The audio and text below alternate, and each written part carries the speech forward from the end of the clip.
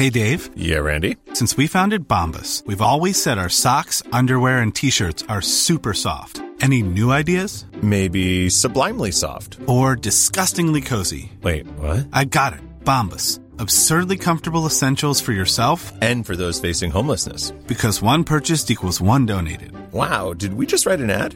Yes. Bombas. Big comfort for everyone. Go to bombas.com/ACAST and use code ACAST for 20% off your first purchase. Millions of people have lost weight with personalized plans from Noom. Like Evan, who can't stand salads and still lost 50 pounds.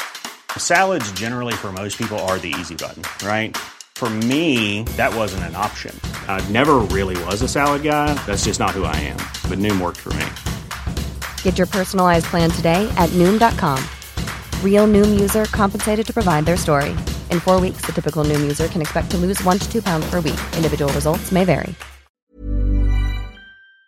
Real spoilers powered by ReviewSTL.com. Warning, the following film discussion will ruin the ending of any movie you haven't seen. Example, Bruce Willis is dead at the end of The Sixth Sense. See how I ruined it for you? Just like that.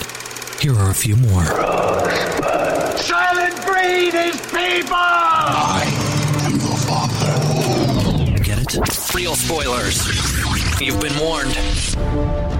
Broadcasting from the lush but not lavish studios located in the basement of the O'Keefe Institute for Advanced Films and Architude, this is Real Spoilers, episode 558, Onward.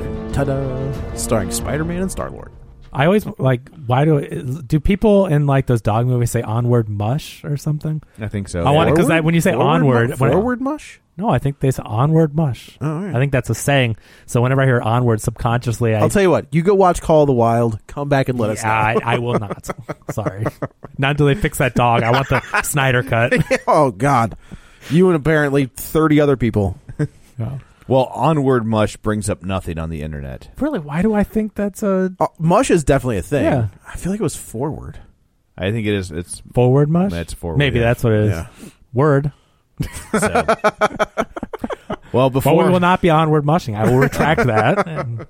I will onward as we all introduce ourselves. This is Joe. This is Kevin. And this is Tom. Quick shameless plugs. Don't forget we're available on Apple Podcasts, but wherever you get your podcasts, be sure and subscribe so you never miss an episode. Check us out on Facebook, facebook.com/Real Spoilers. Like the page and join the group. And, of course, our Patreon, patreon.com/Real Spoilers, where for $5 a month you get all sorts of bonus content. So, so there, I guess, onward. What an interesting movie. And especially for Pixar. It is for Pixar, but also this is I can't remember the last time that Pixar or even like a kids movie in general did everything opposite. Like this entire movie, you think it's going to go one way, yeah, and they constantly do the other thing, which I appreciate. It's like subverting expectations, yeah, kind of. Yeah. But like when you think it, you're like, okay, we're going to get to this point. You're like, oh, we're going to go left. Okay, that's like I'm fine with that. Kind of like the guy. I appreciate not playing into the formula. It's pretty meta. It's like the Chris Pratt character says. That's too obvious, right? Very much so. So they very much set that up in the movie to where it's like, let's just take the highway directly to our goal. No, that would be too obvious, which is funny. Right. But then it's like when you think about it, they're kind of doing that the whole movie. This is one that, as everyone knows, I don't watch trailers, but I knew nothing about this movie at all. When the plot came up for this movie, I'm like, what are we doing here?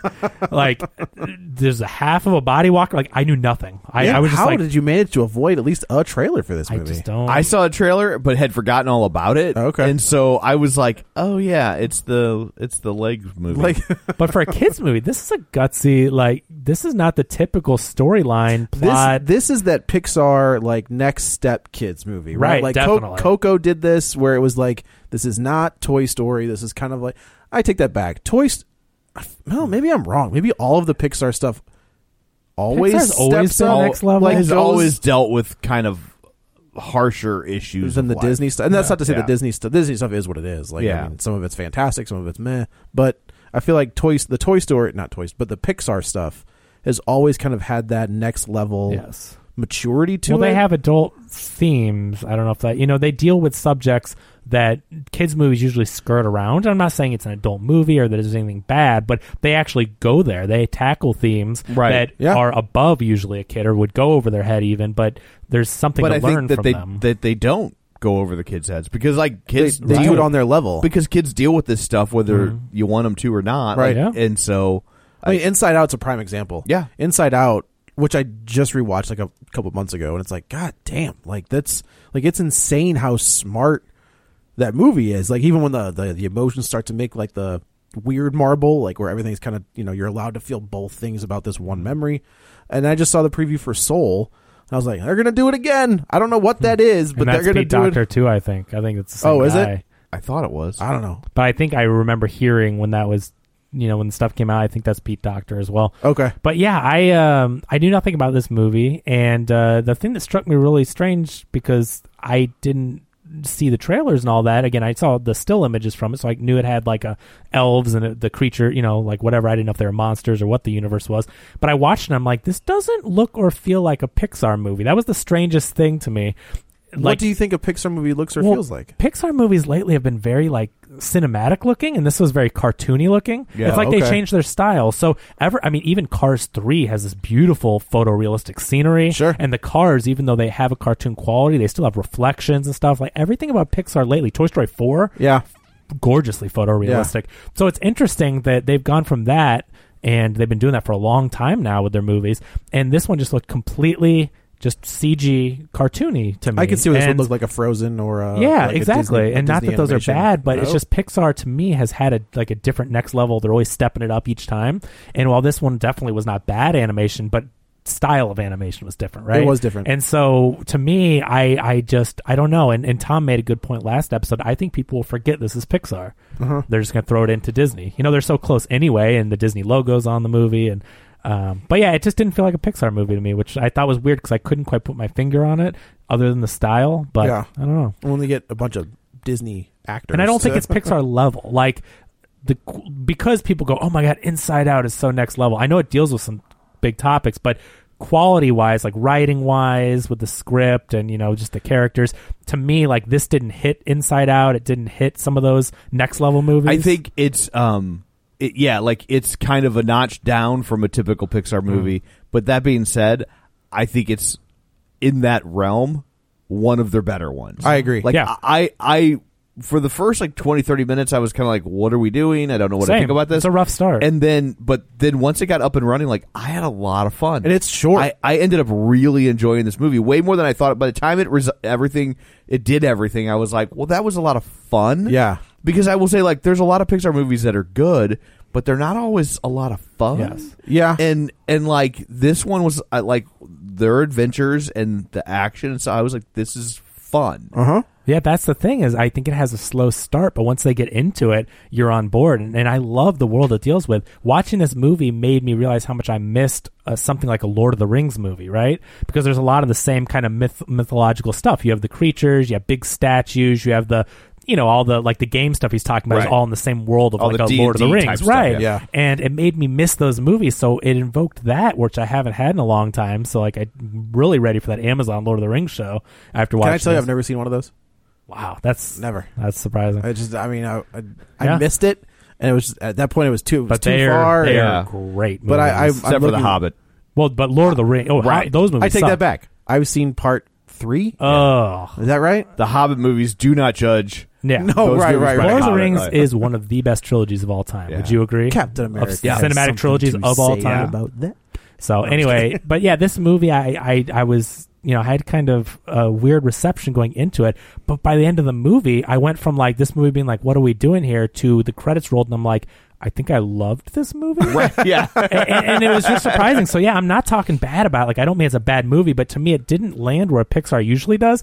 But I don't think I've ever teared up so much in a movie in my life. This movie hit me on a level. It did some gut punches. And I was not expecting it at all because I didn't know it was about this whole parent thing. And seriously. It's not that's the trick though, right? It's not about the parents. It's about the brothers. It's about the brothers. Right? That's the trick, is they make you you think this entire quest, you're on this whole quest so that Ian can meet his dad, when really it ends up being so Ian can meet his brother. Right. And realize that his brother is his dad. That he didn't realize. And I think that's the trick. Yeah. That's what I'm talking about, is this, they're on this massive quest because Tom Holland's character Ian, the just turned 16 and never met his dad, passed away before. It's interesting that in this cancer, I assume is a thing in this world. It's just like it's just they take these human elements, right, and like make them fit. Because they say he was in the cancer ward or something. Well, they said he was sick. when Chris Pratt's character says, they talk about the memories, tubes, and all that stuff, and I was like, so Chris Pratt has 2 characters that he's played that their parents have died of cancer. It's a pretty common thing these days. I think it's why you're going to end up. But before we get into that, there was a Simpsons short in the beginning of this movie, which I was just like, oh, this is fun. Like it was really funny. I liked it a lot. And I love The Simpsons, but like I was surprised how much I laughed. In my opinion, has taken a dip in quality over the last 15 to 20 years, which is expected. Like things had a ridiculous run. You can't expect it to be on the level it was like for the first 10 to 15 As much years. as I love it, I can admit it's not season 6 anymore. Correct. But I still love the show. That doesn't mean... Sure, absolutely. And so this is... it's Maggie going to the park and meeting a boy, a baby boy, and they have like funny with the hair blowing and the oh my god, she fixes that. They have this connection, and of course Marge takes her home, and Maggie's pining over. I mean, getting ready boy. With the milk like it's so like good. To, like behind her ears. I mean, there's a lot of this is the kind of stuff that I was like, yes, this is The Simpsons. Like this is the stuff that I remember. The humor was good, and it's silent too. Yeah, they clearly didn't feel the need to pay any of the actor, because they get like $1 million an episode. Right. So for this, they still probably would have had to shell out. Like the weird thing about it is $50,000. There's no way Maggie walks into a room and doesn't say, or I'm sorry, Marge walks into a room and doesn't say, "Hi, Maggie, we're going to the park," or Homer picks up Maggie and doesn't say anything. So I get that this was a silent thing and maybe they intended it, but knowing these characters like I do, well, that's how they did the other one too.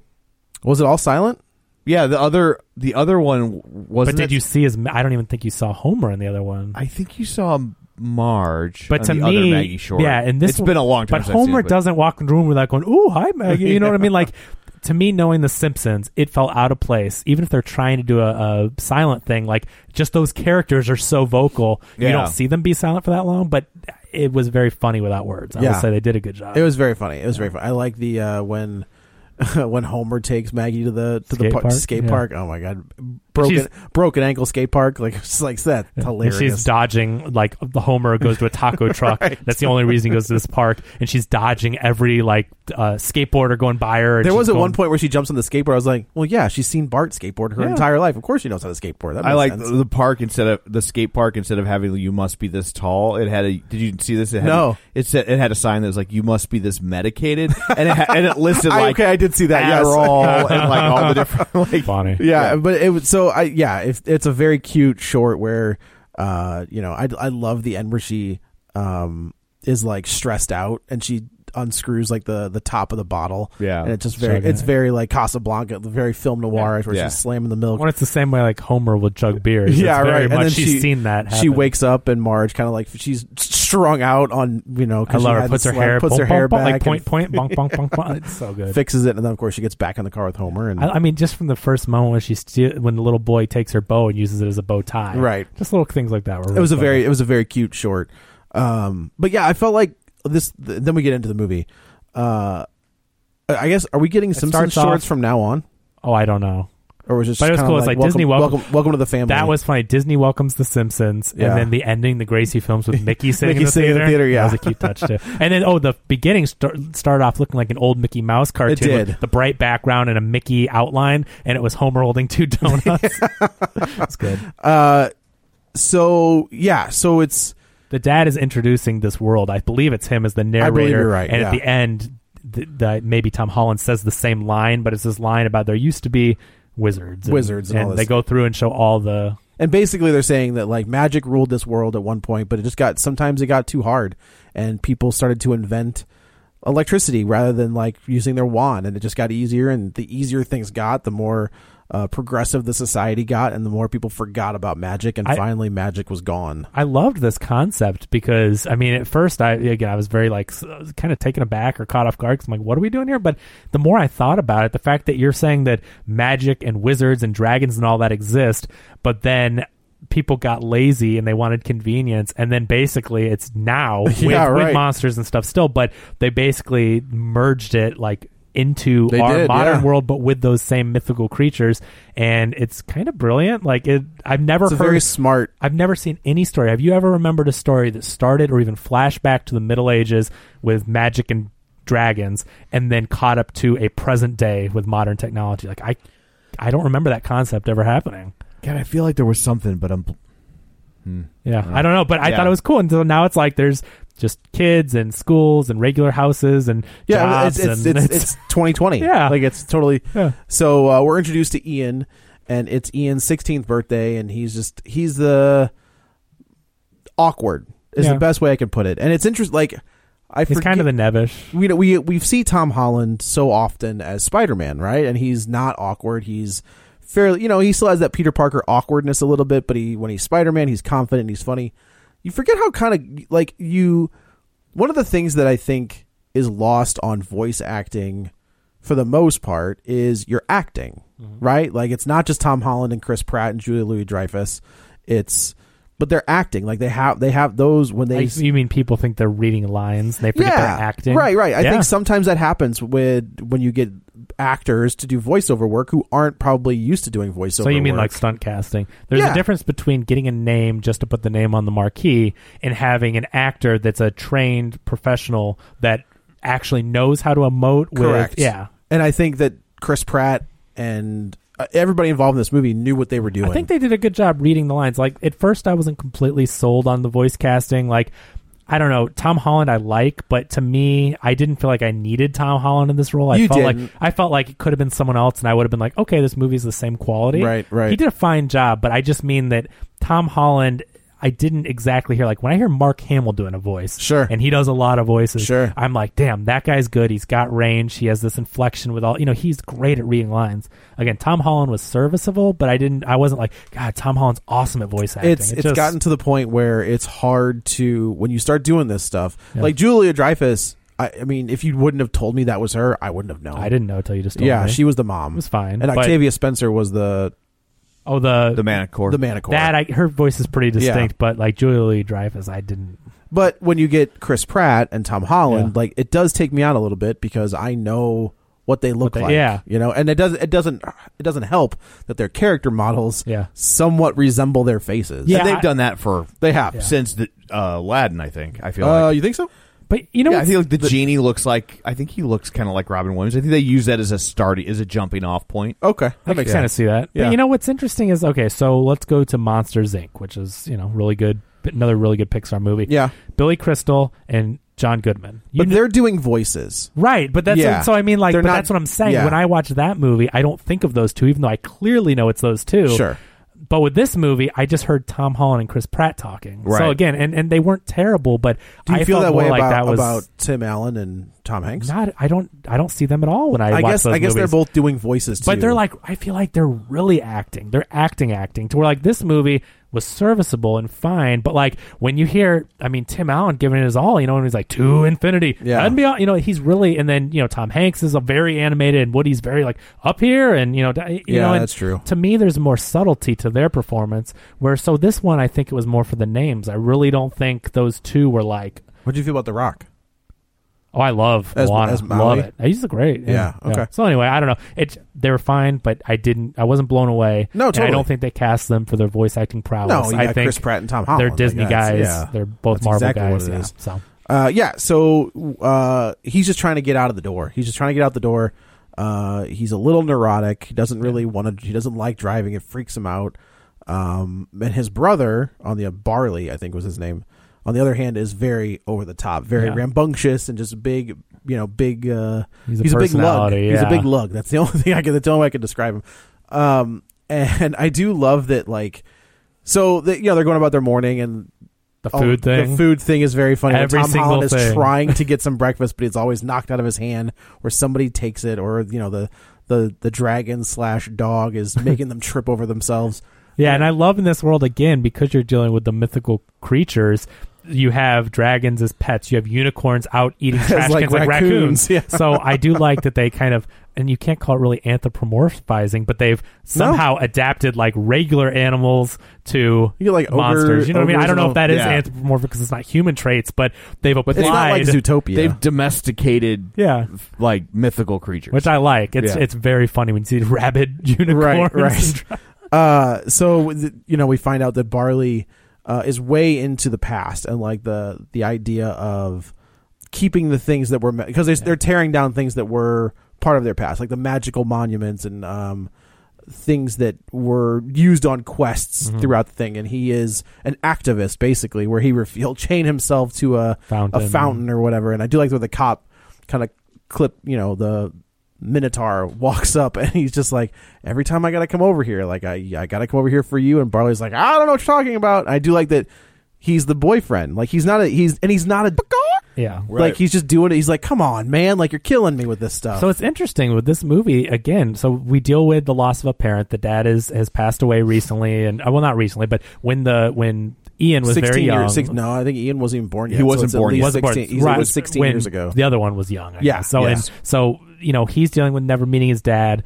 The other kid is dealing with being a father figure and taking care of his family and his brother Ian mainly, and then you deal with the mom having a new boyfriend, and dealing with that. So that's just another thing where this movie tackles very real subjects, and they broach those subjects where you might see something but they don't say it, but this movie says it. Oh yeah, which I respect. I mean, it's cool, and like Tom mentioned earlier, it's like kids give credit to the kids that they deal with this stuff, and you don't have to hide it. You can address it, and that's real life. Yeah, it's. We don't, and maybe we do. Maybe as generational parents, I feel like I give my kids a little bit more credit when it comes to like what they can handle and maybe what they are used to seeing. Like I just feel like there's so much different stuff going on in their life. Well, there's so much access. That's also true. Kids see so much that you can't even shield them from anything. Yeah, you can't hide things from them. Right. You may as well explain it and teach them so they're not trying to figure it out on their own because you know that they're seeing it. They were on the bus, and I guess they were talking about where babies come from. Right. I looked at Leanne, I was like, fuck. Oh, well, time is gone. And that's the answer. Yeah, right. Yeah, exactly. But the thing is, remember with divorce up until the last 15, 20 years, like it used to be a taboo subject. Sure. And so when parents were fighting, they would try to hide it, and the talk of divorce would be a hidden thing, and you didn't want to bring it up. About it. But see, now divorce is more accepted, and there's not as much of the religious pushback, and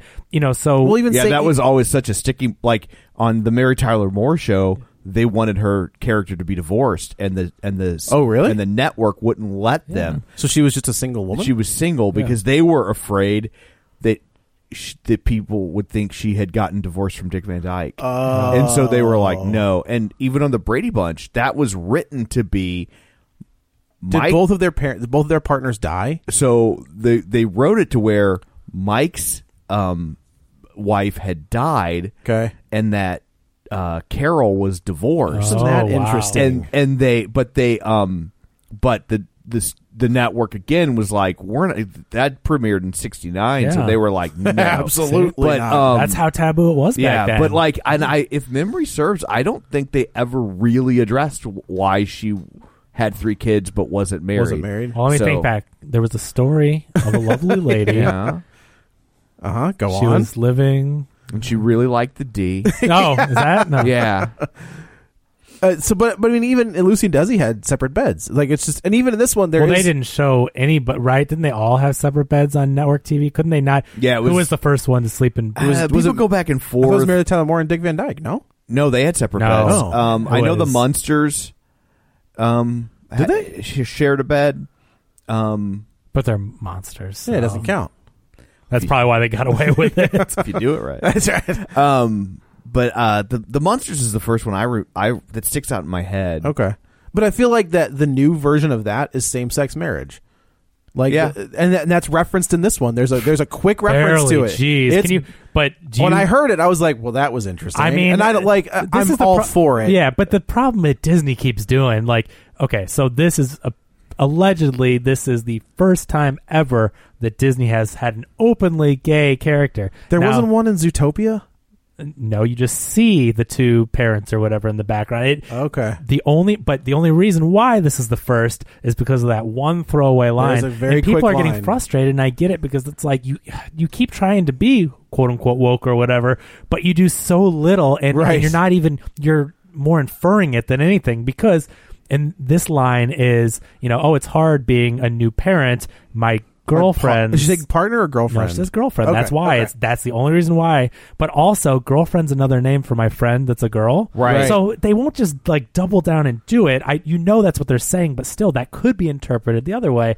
And so they're patting themselves on the back for like Joe Russo saying my boyfriend in a Marvel movie, and this person saying my girlfriend, but they're not really showing you, and it's very. Joe Russo doesn't say it. He says he. Well, that's okay. That's the problem. Why? They skirt around. So anyway, but they're not really. I don't know. They're trying to get the diversity points or whatever, but I don't know. I feel like it's. I do like, but I feel like we're at the. It's 2020. Right. Just do it. There was a moment. So there's a kid in my daughter's class who has two moms. Yeah. And it was just like, then she and Bella asked, and I was like, it's so dude, normal you now. love who you love. Like Yeah. that's as long as everybody's on the same page.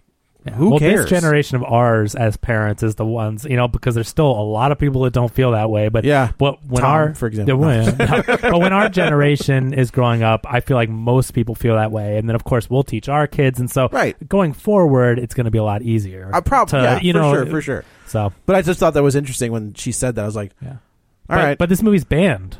In a lot of countries. Really? So that's the other thing, and I didn't mention it in news. I saved it for this. So because of that one throwaway line where she says, being a new parent is hard, my girlfriend's kid has me on the run or whatever, they banned it in like 4 or 5 different countries, and I believe... What countries?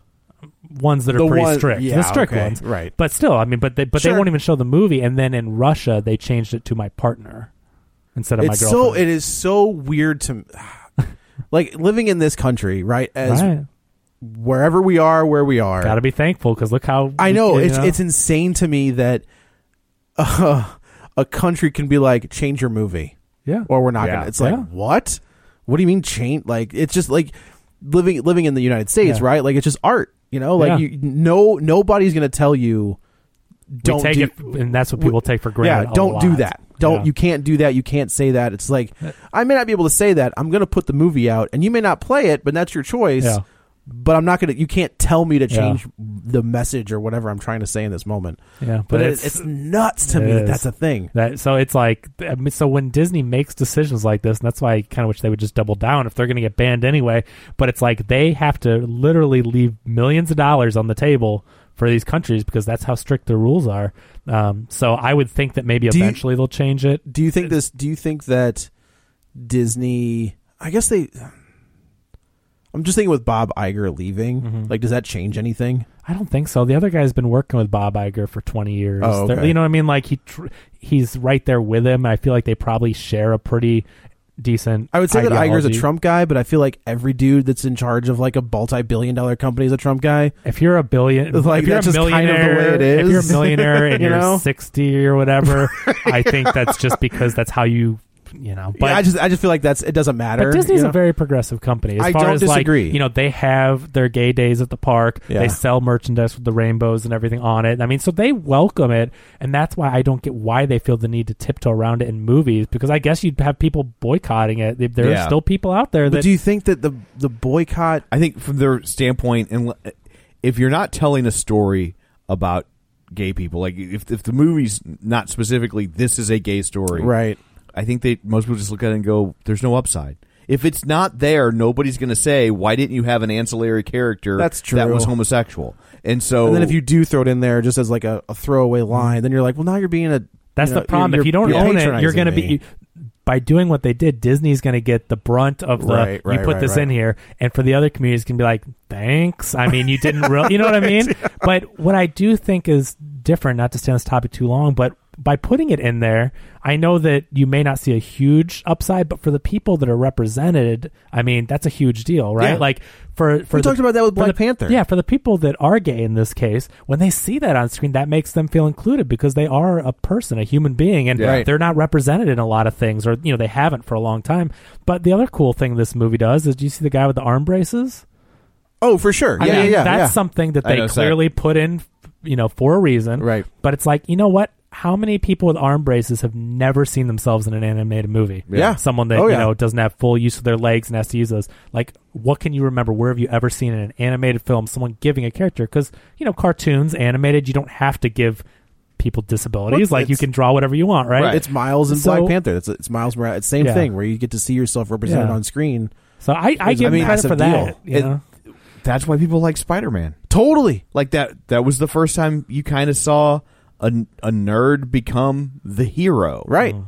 And it was projection, and you got you could be anybody under that mask, right? And granted, they created Miles, which is a brilliant move. Like he's a great character, But it also it adds that extra level, right? Like that's my kid. My kid wants to be Miles Morales for Halloween, and I was like, yeah, let's do it. Yeah, and the other one wants to be Gwen, and I was like, cool. Works out perfectly because I don't have to worry about your name. Yeah. But yeah, so it's I agree. Like it's either you do it and you own it, but don't do throwaway lines. It's kind of like rated R horror movies. Like if you're gonna make it rated R and you're denying that box office to the PG-13 crowd, it's like, well, then do it, right? Or cut the tiny stuff and make it 13 and let everyone see it. So right. But anyway, so yeah, they're dealing with the loss of the dad, and the mom gives them the scroll. Yeah, so he goes to school and he's got this list of things that he wants to, stand up for yourself or speak up for yourself, invite the kids to the party, and he just learn to drive, and he just can't. He's just struggling, like he just can't do it. I felt for the kid in that the classroom scene where the guy's got his feet all over his desk. The noises, the sound. Oh, God. Those Foley artists that made every time this huge ogre had his feet on his chair. Like squeaked and it would squish. It would squishy, yeah. Ooh. Could you please not put your feet on my chair? Sorry, dude. bro. I can't concentrate on my homework without my elevated with the blood flow to my brain. And it was almost like a little... there are elements of Marty McFly with this character. And I think you're just seeing it I now. really... I'm not, though. Like...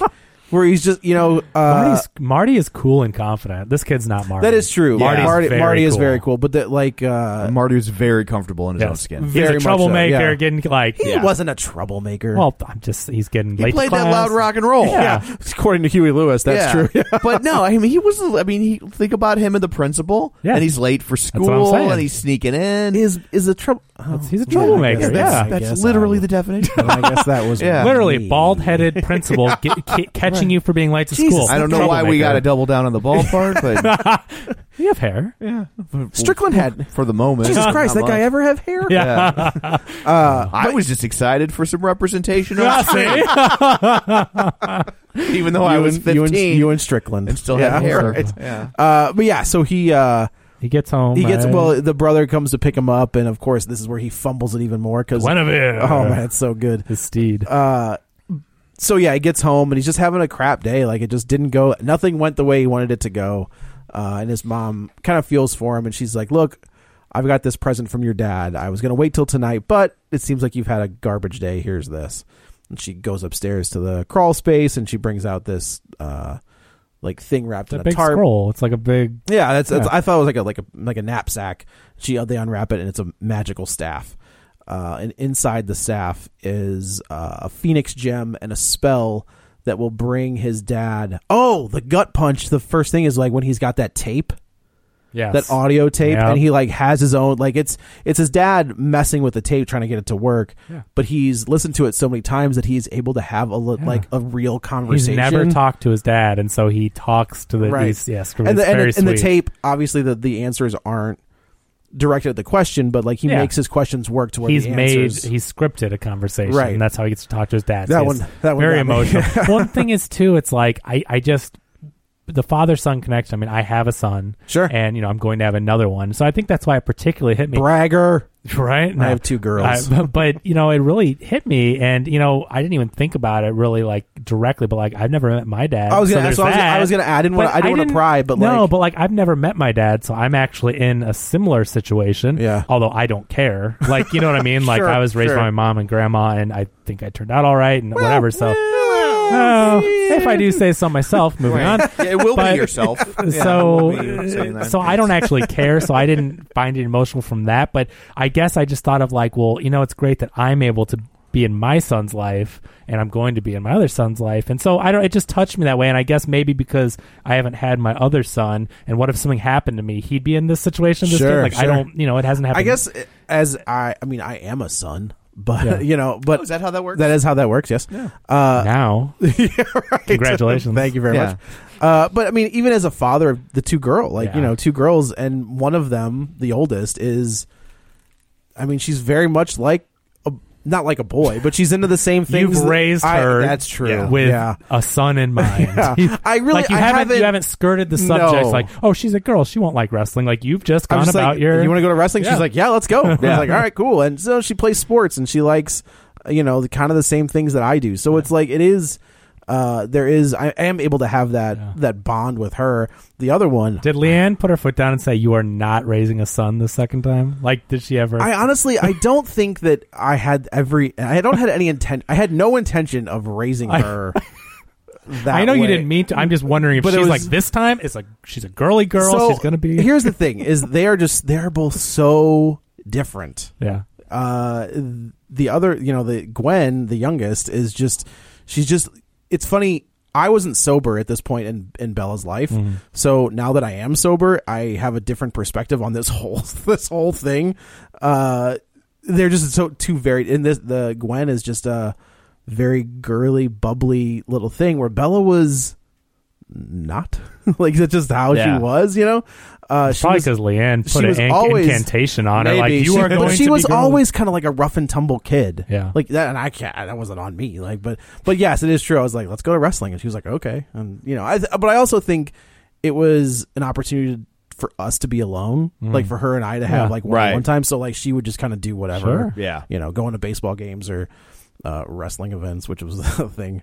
So he gets this scroll in the staff with a spell. The dad created a magical spell, and they knew nothing. And the funny line, he was an accountant, not a wizard. He was wizard. What was it? What do you think his wizard name But was? apparently, he and his lineage or family came from the family. I'm guessing one of those wizards that was trying to put the light on at home probably was one of his relatives. And so, the dad grew up knowing and interested in magic still, and so he left them the spell that if they say it right or do it right, they can get him for one day. Right. One day, and this is the chance from for sun Ian. up to sunset. And so Barley, the older brother, can't this is a very funny scene where he's just trying so hard, and he's so into this stuff. Like, of all the family, Barley's the only one that he loves. He has his D&D all over the kitchen table or whatever. Like, he's into. He knows the magic. I do love spells. that the Minotaur boyfriend. Like, there's nowhere for him to be comfortable. Yeah. Like, he's just knocking stuff over constantly in the car. Yeah. It's like, didn't they make a high tower from Police Academy? Yeah, you would think that if there are Minotaurs in this world, that people would make things that fit. Yeah, fit for It's them. a funny gag, though. Yeah. But yeah, Barley's the only one that even, he loves this stuff. So he's all about it. Like, in the spells written out, and he says it, and it's like a time lapse with him in all the positions. Right. Nothing doing. And finally, they kind of give up, and then Ian, the younger brother, picks it up and just kind of... No, he just says it. That's right. He's holding the staff, it, and it starts to work. Yeah. And then here comes Barley, and he distracts him, and there's a big explosion, and then...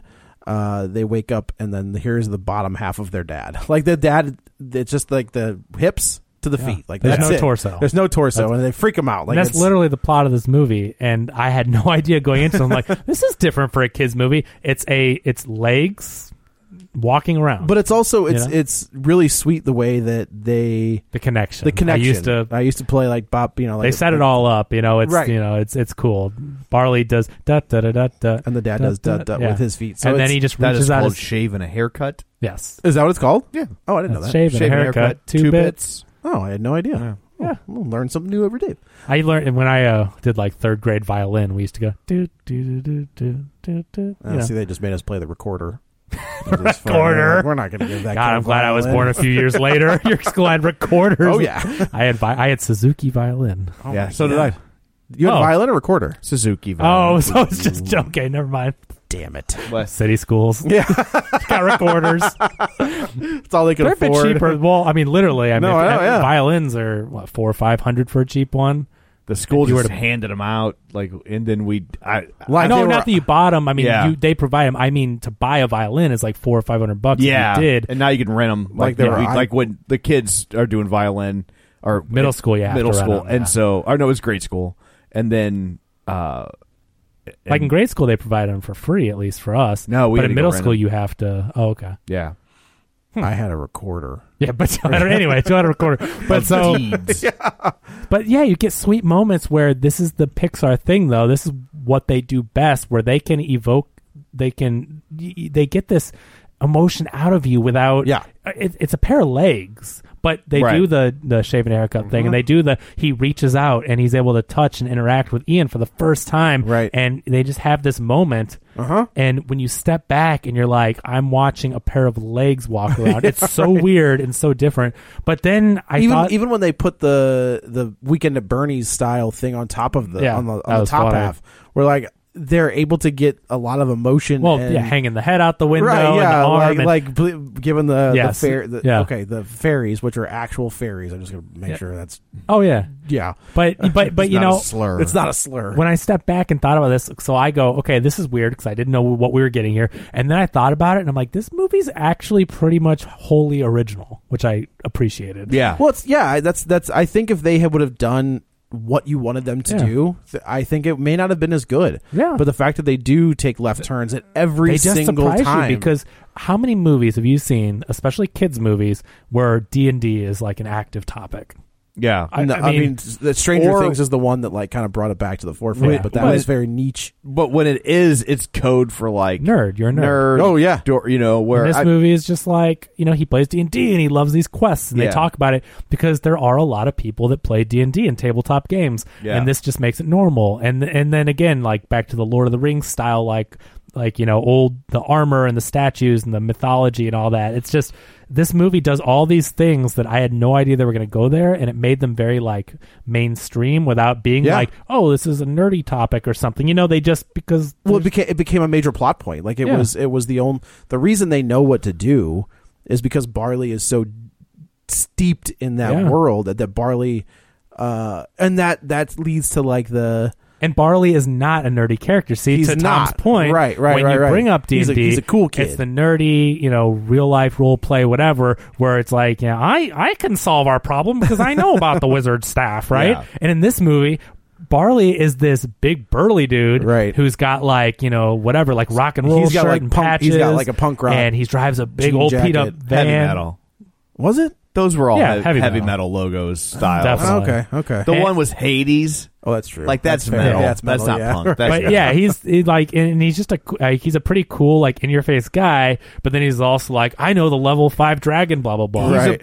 He's a Pixar equivalent of a Burnout. Like you don't see pretty him much smoking or drinking, but he's a Burnout. Yeah, and that's the other topic they broach. They don't in Pixar usually, or in kids movies, like.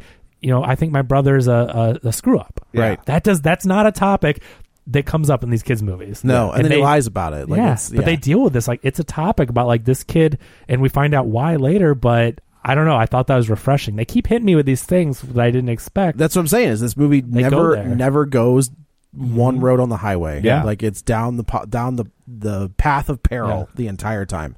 So they need this spell. It explodes the Phoenix gem, so they have to get a second Phoenix gem. And Ian is so desperate to see his dad that he's just like, okay, like let's do, you know, whatever we got to do. So they go on they tell their mom, they're like, be back with a big surprise written in very like metal, like the handwriting is very metal looking. And they go to find the Magnacore. Is that what it was called? That was what she was called?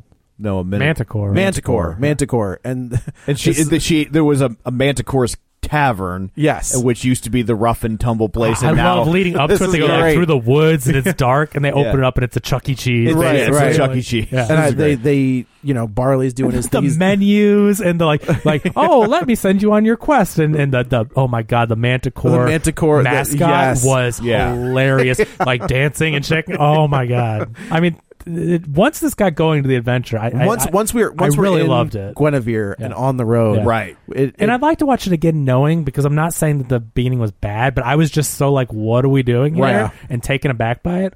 But you know, when I think back to it, like I said at the end of the movie, I'm like, I think I loved this movie. Yeah, it's pretty great. It's really fun. And I will say, I usually save the stubs that I have seen movies with Bella with, as we're in the car. My radio doesn't work. So, like, I just happened to turn the car on, and the radio started working, and she was like, "It's magic!" That's awesome. But then she said, as we're sitting there, she's like, "This was the best experience I've ever had, the best time at a movie I've ever had with you." Wow. And I was like, "Oh shoot, okay." Movie. So like, I went home and took the call. I took the ticket, and I wrote on the back of the ticket, and I'm so like now I've got that's that. Really cool. Yeah, it was very cool. It made me tear up just thinking of talking about it. That's sweet.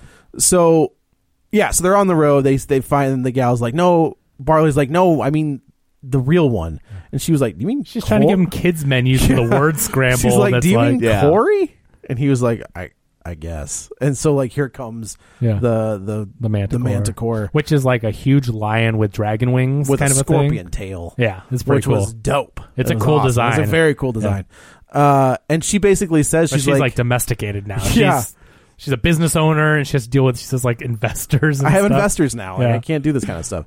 And Tom Holland basically says, you gave it all up. Like, you were supposed to be free and wild and all this other, and finally, she snaps. Yeah. And But they saw the map on the wall, the real map, and she takes it away and says, nope. Because this is where the liabilities and all this other stuff. So she ends up turning back into the Manticore, and she burns the whole thing down. Yeah. She roasts the Chuck E. Cheese version of the Manticore. So which I funny when the great. face melts and goes on the table, and the family's like, and runs away.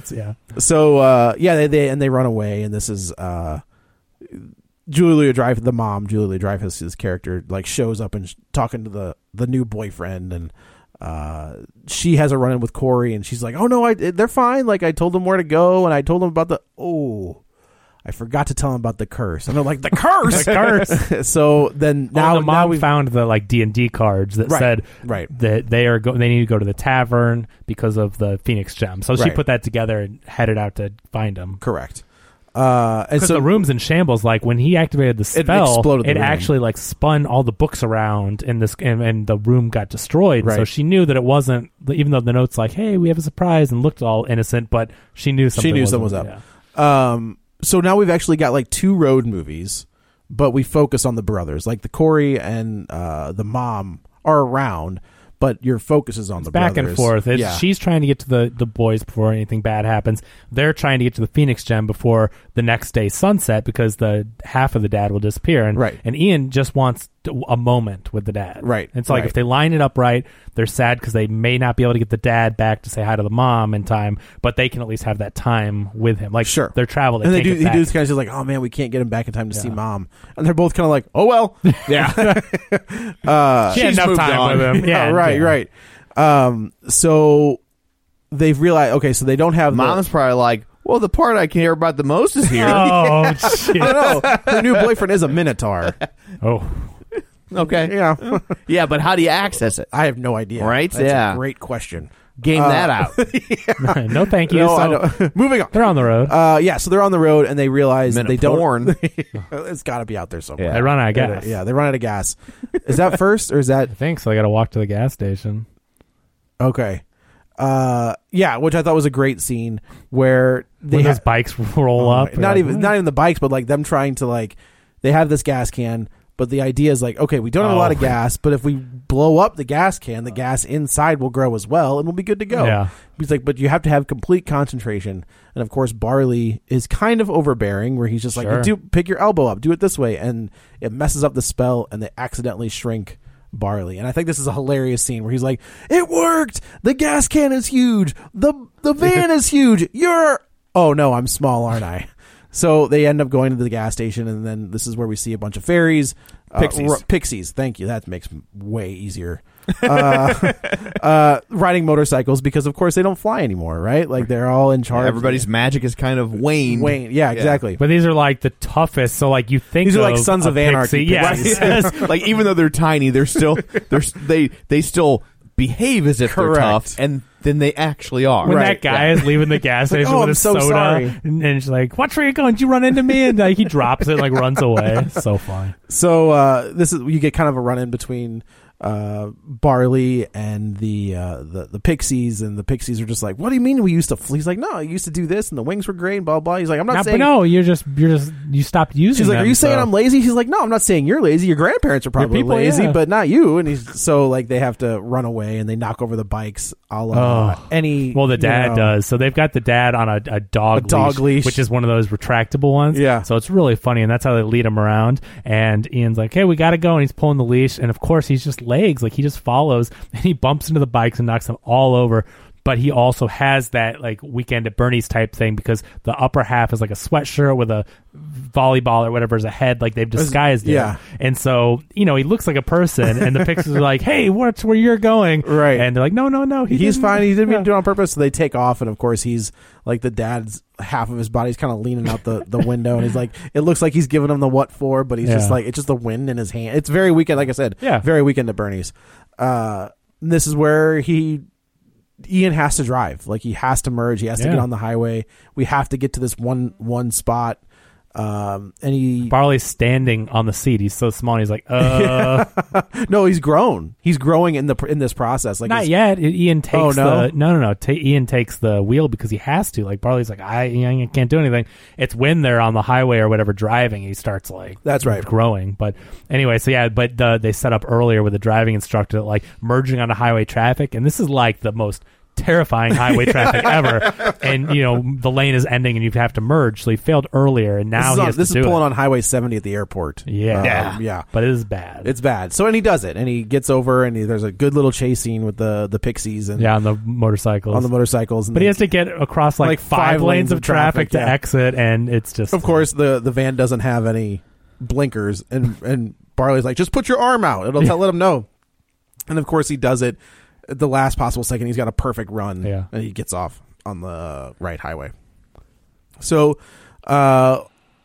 they realize they don't have a map, but they have like this kid's placemat, and it just happens to have because ravens. She said it was the kids' maps were based on the original map, right? So they get to on the map it says Ravens Point, and he's like, that's where we're going, and they drive to Ravens Point. They get to and this is where like he wants to take Barley wants to take a shortcut, and Ian's like, look at the map, the highway goes right to Ravens Point. Right. So this time, and to their credit, I like this because this is another one of those you think like he's going to somehow force him to do this stupid wacky decision, but Ian talks to him. He's like, look dude, we need to see dad and we only have time, and they actually go on the highway. To their credit, I'm like, okay, that wasn't the trope you would expect. Yeah. Okay. Yeah, he actually, but in another movie they lose the bumper going the Manicore's place. That's right? later when they do end up pulling off. But at first it's like they do go on that road, which I thought was again refreshing. Yeah.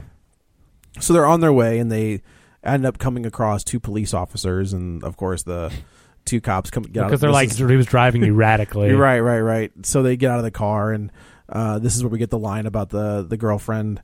And they have to use a deception spell. But this is also a monster that looks just like Leela from Futurama. I thought the same thing. She's pink with purple hair and one eye. Like, and I was like, that's when that poster came out. I was like, that's Leela. They own Leela. It's a Fox show. But that's weird though, because I don't know how the rights work. Like Futurama, remember it went off Fox and went to Comedy Central, and Futurama's not on Disney Plus, which you'd think if they had that huge library they would have. That's a good point. So I don't know if they, but it might already be under license to another. You know what I mean? Maybe. Where, like there are some shows that they already have licensed. It's on Hulu, out. I think, which Disney owns now, or at least majority. So I don't know how that works. Yeah, but I don't know. Anyway, so I don't know what the rights are there, but yeah, like when that poster came out, it's like, that's the design. It's pretty clear, right? So yeah, they have to use the deception spell.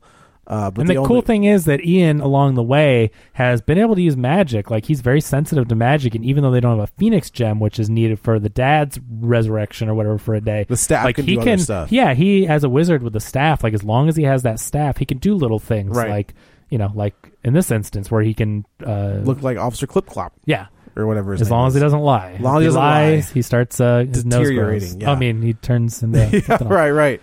So then they start asking questions, and of course he lies about something, and his ear turns into Ian's ear, and then his arm turns into Ian's arm, and then finally he figures out, he's like, just answer their questions with questions.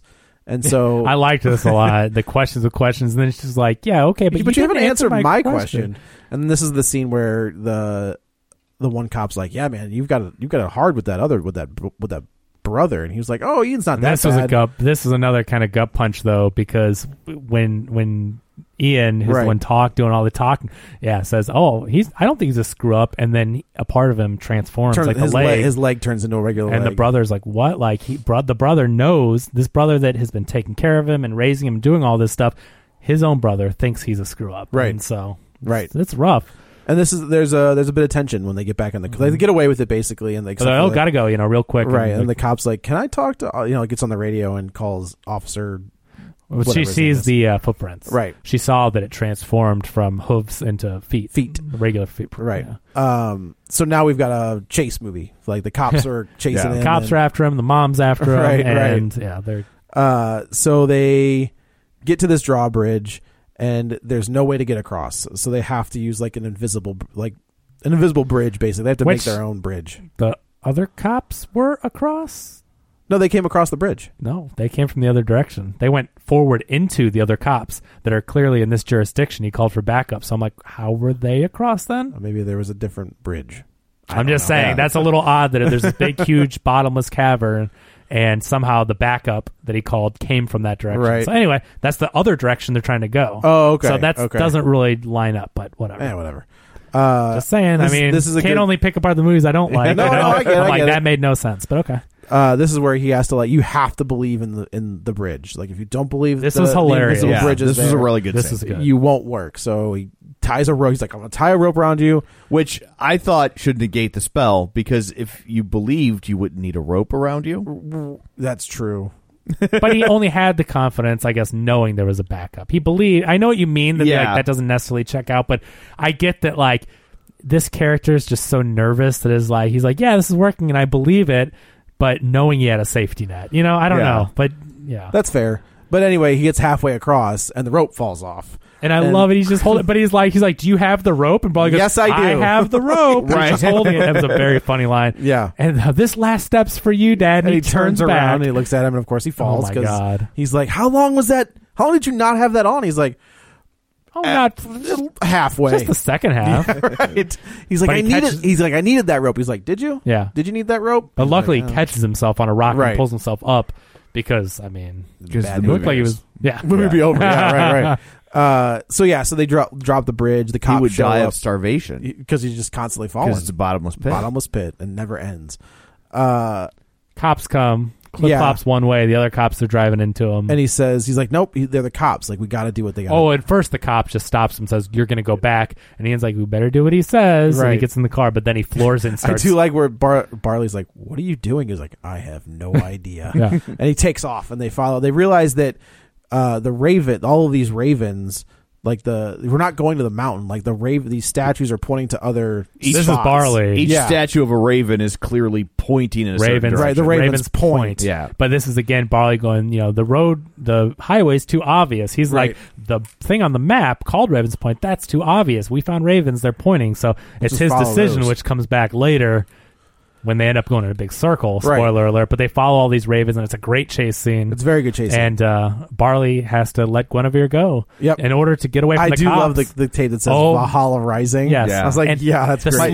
That's one of my complaints about this movie is the music. Yeah. I wish they would have used real metal guys. Like, there should have been Yngwie and Steve Vai and George Lynch, because that's clearly the music he's listening to. Yeah. And instead of having studio musicians replicate it, I wish they would have actually hired those guys. I mean, they do that in Coco, right? Like Shakira plays what?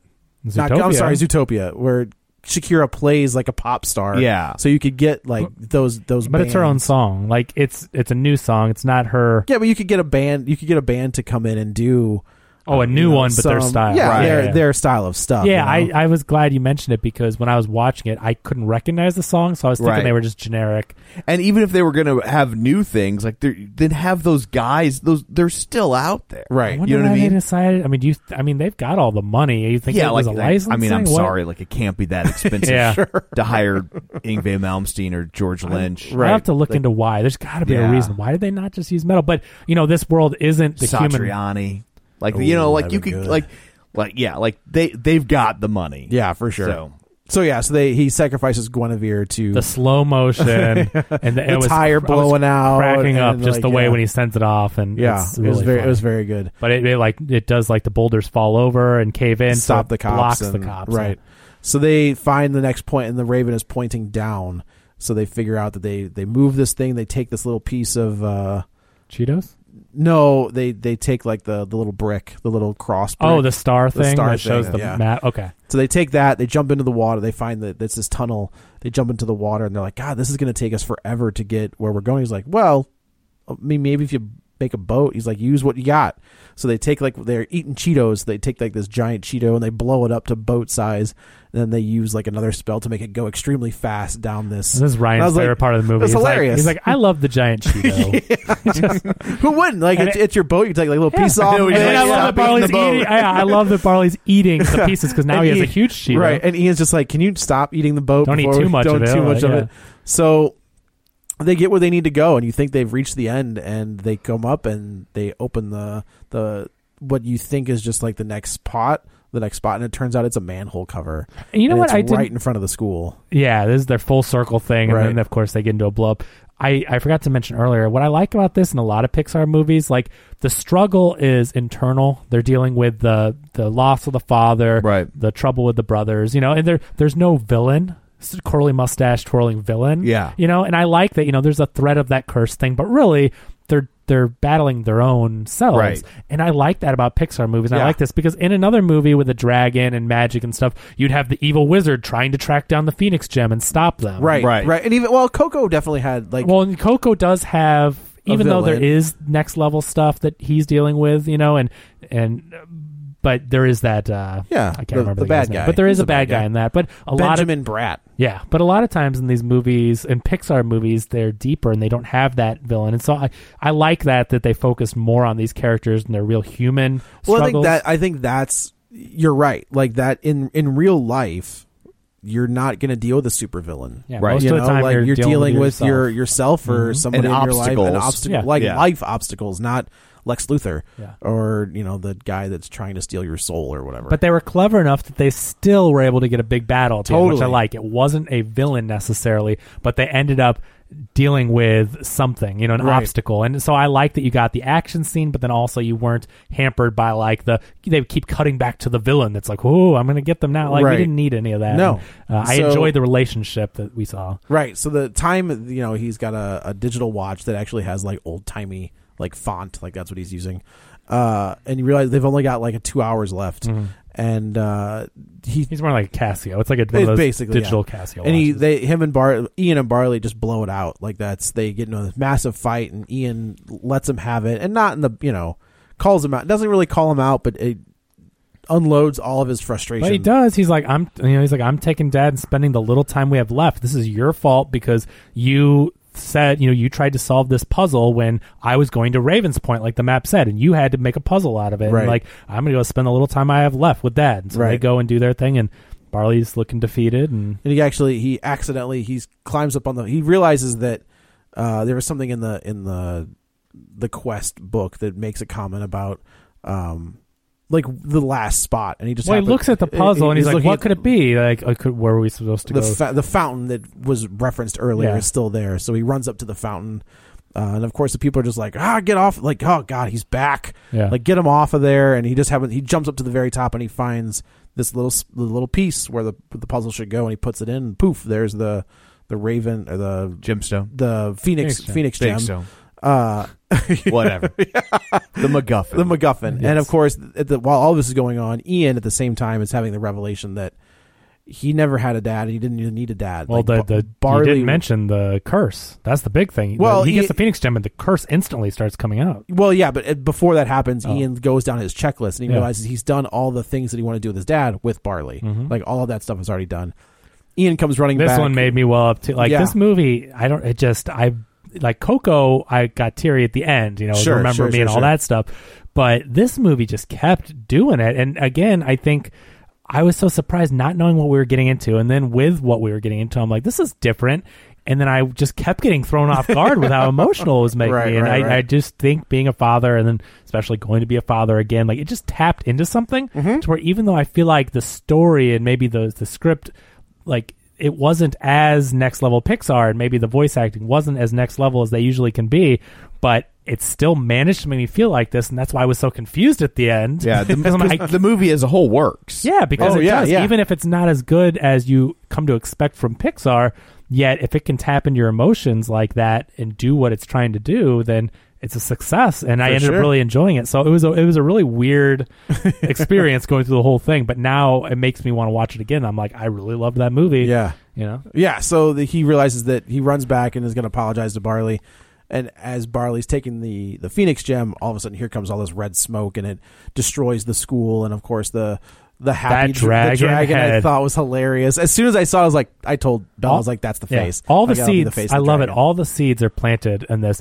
The mom doing a workout, which is like a medieval, like, now slay that dragon or whatever they're doing. They don't say it, but she's doing these moves. Like, they planted so many seeds in this movie that pay off, which is another reason why by the end I'm like, this was so clever. My favorite scene in the movie is when we didn't talk about, which was Corey when she got her sword back. Yeah. When they go to the pawn store. Yeah. Tracy Ullman. Is that who that was? Yeah. That's great. And then she hits, like, she's going to sell it for crazy amounts of money. Which I'm surprised she'd be in a movie with a Simpsons short before. I think that's just a coincidence. I don't think that was the plan when this She began. hates the Simpsons. Oh, she does? She sued them because she started on her show. She hated it when it was on the air. She hated it because they were funnier than her. Like, anyone would talk about was the Simpsons on her show. That makes sense. And so she hated it. And then when it became popular, she goes, oh, that was my baby. I nurtured it along because she wanted a piece of that money. Absolutely. So there was a huge thing. So now I think that's pretty funny. That's funny.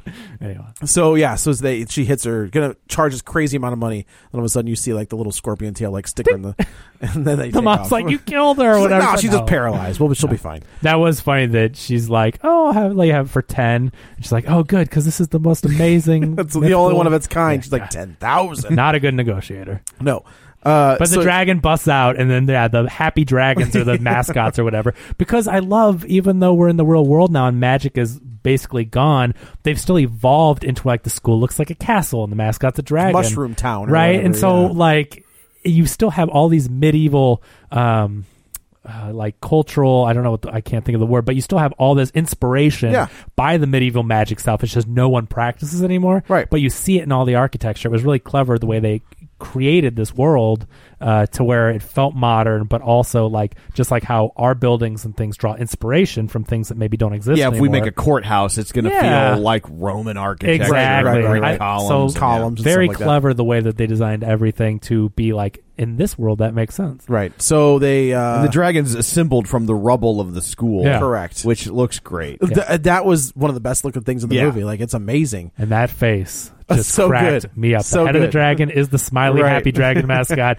and then when it gets Even mad, like the little eyebrows. but it gets mad, and the stone eyebrows break apart and form eyebrows. Like, so this is all of our characters converge here. Barley and Ian use the staff to bring their dad back, but at the same time, this dragon's attacking. So the mom and Corey try to head it off, and the mom kind of stabs. You got to stab the. Well, at first, Barley's like, I'm going to go sacrifice myself, basically. Like, again, you think you're getting a trope. I feel like he's, that's But he's true, like, because he's like, you have your time with Dad. I've already spent time with him. I got to know him. I'm going to run distraction, and who knows, sacrifice or not. But, like, I'm going to go do this, the trope thing. But Ian, actually, this is where it went a completely different direction. direction. That's what I'm saying. Like, it did a 180. He realized, he's like, I had my time with you, who have been my father figure. You know what I mean? And you never got to say goodbye. And Barley had a negative interaction that he wants to kind of get back. Right. So it's a much great like moment. Star-Lord. So Ian goes off to fight the dragon. He uses the force lightning for the first time and knocks the dragon down. And the mom comes in with the Manticore flying in, but she gets sent. Like, she gets knocked off, but the mom ends up like running up the dragon's back and stabs him, stops him for a little bit. Because they got to get to the core. There's this like literally this like glowing core that's powering the dragon from the curse or whatever. And so the mom picks up the sword and the music starts playing from her workout. Right. And she does the same moves, which I thought was a great payoff. Yeah. And she ends up stabbing the thing, but because she's like smaller and she can't quite get in through the dragon, like the cement. She stops it for a second, but it doesn't. She's trying to hold it. Right. And this is where Ian kind of says, go say goodbye. Like, I have you. I don't have any memories of him. You go tell him what's up. You say goodbye, and I'll give you enough time to get it done. So he uses the force lightning, and he hits the dragon. Of course, the mom jumps up and stabs the dragon through like the fire heart or whatever. And you can see this was so badass. So he does the force lightning to shock the dragon, right? And then he uses the levitation to propel the sword through the dragon's heart. That's right. And explodes. It was so badass. Yeah, that is very cool. I forgot about that. I was not thinking again that we'd get to this big climactic. Like, you didn't know how the showdown was going to end, right? And I just thought the action sequence of him fighting this dragon using the magic he's learned away was awesome. No, it is awesome. When he levitated that sword and sent it flying through the core, I was like, like slow clap. Like, that was badass. So he can see through the rubble. He can see that Barley has this interaction with his dad, and like, it sucks he can't get to him. He's right there. But I think he knows that. He knows that he's trying to give Barley that time. Totally. He's content. I just mean that, like, so close but so far away. Right. But he watches, and he has the moment, and the dad disappears at the end of the day. The waterworks. I love the fact that we don't hear. I love it. Any of the conversation. Yeah, that's the way it should be. I think, because there's nothing that they could have said there that would have. And we know what they say, because right. But we get the gist of it. Where Barley comes back and he was like.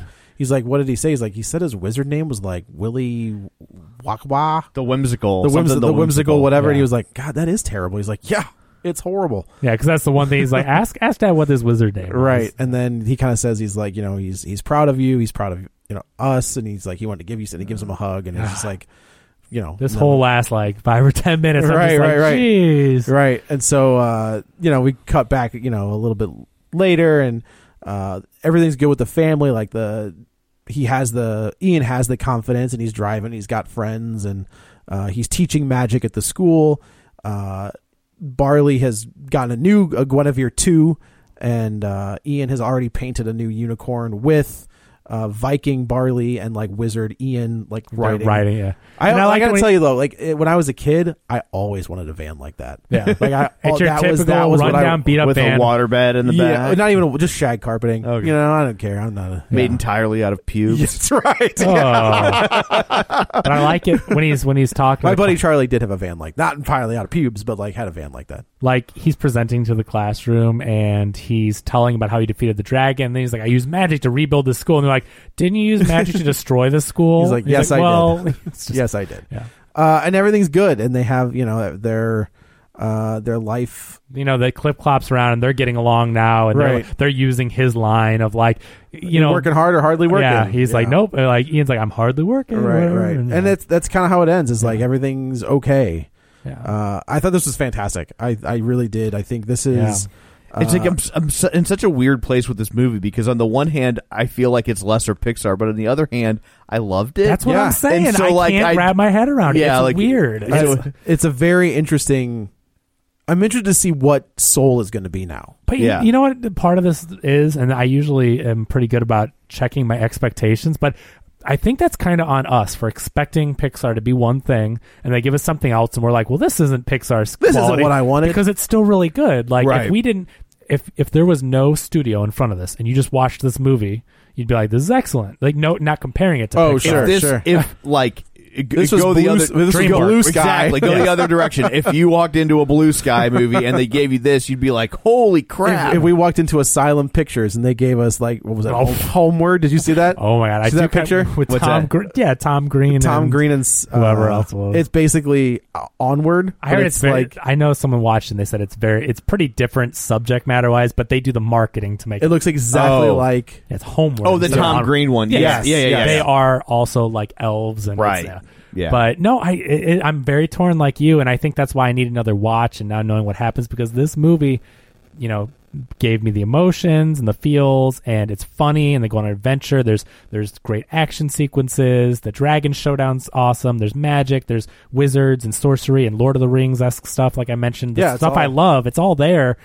And so I don't really have any complaints. And so it's weird feeling this way. We talked about our complaints is that it was some of the voice acting, and that was the cops coming from the opposite side. Oh yeah, right. That's it. Oh yeah. So there you go. I would highly recommend it. And I guess the moral of the story is mid-tier Pixar is great filmmaking. Yeah. Right. Yeah. That's exactly right. But yeah, it was a lot of fun. I enjoyed it Yeah. Quite a bit. There So, you go. Well, I guess that's it for this one. Let's go around the table and everyone can say where to find them. This is Joe. You can follow me on the Twitter at JoeyButts, BUTTS21. This is Kevin. Follow me on Twitter at Kevin R. Brackett. And this is Tom. You can follow me on Twitter at Roger Kubert or on Facebook at Facebook.com/Tom O'Keefe. Find the show online, Facebook.com/Real Spoilers. While you're there, like the page, join the group, and of course, don't forget our Patreon, Patreon.com/Real Spoilers. So I guess that's it for this one. Jesus Christ. What? A Bloodshot. Yes. Or The Hunt. We'll have to talk about that. Oh, I guess we will, yeah. We'll have to figure that out. So one of those two. But anyway, that's it for this one. Thanks for tuning in, and until next time, Raymond saves Charlie from a scalding hot bath.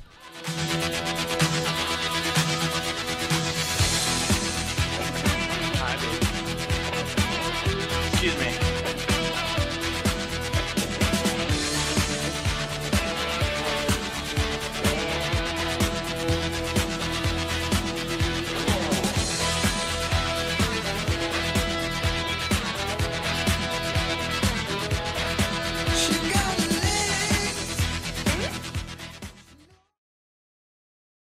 What's that? I don't know. You know it. Do I? You do. Monster Squad. Got to work out the name. Raymond and Charlie. Scalding hot bath. I have no idea. Raymond. Yeah. Say it fast. Raymond. Say it faster. Raymond. Faster. Raymond. Rayman? Yeah. Oh. Man, that was well done. Hey, it's Danny Pellegrino from Everything Iconic. Ready to upgrade your style game without blowing your budget? Check out Quince. They've got all the good stuff, shirts and polos, activewear, and fine leather goods, all at 50 to 80% less than other high-end brands. And the best part? They're all about safe, ethical, and responsible manufacturing. Get that luxury vibe without the luxury price tag. Hit up quince.com/upgrade for free shipping and 365-day returns on your next order. That's quince.com/upgrade. When you make decisions for your company, you look for the no-brainers. And if you have a lot of mailing to do, Stamps.com is the ultimate no-brainer. It streamlines your processes to make your business more efficient, which makes you less busy. Mail checks, invoices, legal documents, and everything you need to keep your business running with Stamps.com. Seamlessly connect with every major marketplace and shopping cart. Schedule package pickups and see your cheapest and fastest shipping options from different carriers. With rates up to 89% off USPS and UPS rates. And with the Stamps.com mobile app, you can take care of mailing and shipping wherever you are. Make the same no-brainer decision as over 1 million other businesses with Stamps.com. Sign up with code PROGRAM for a 4-week trial, plus free postage and a free digital scale. No long-term commitments or contracts. That's Stamps.com. Code PROGRAM.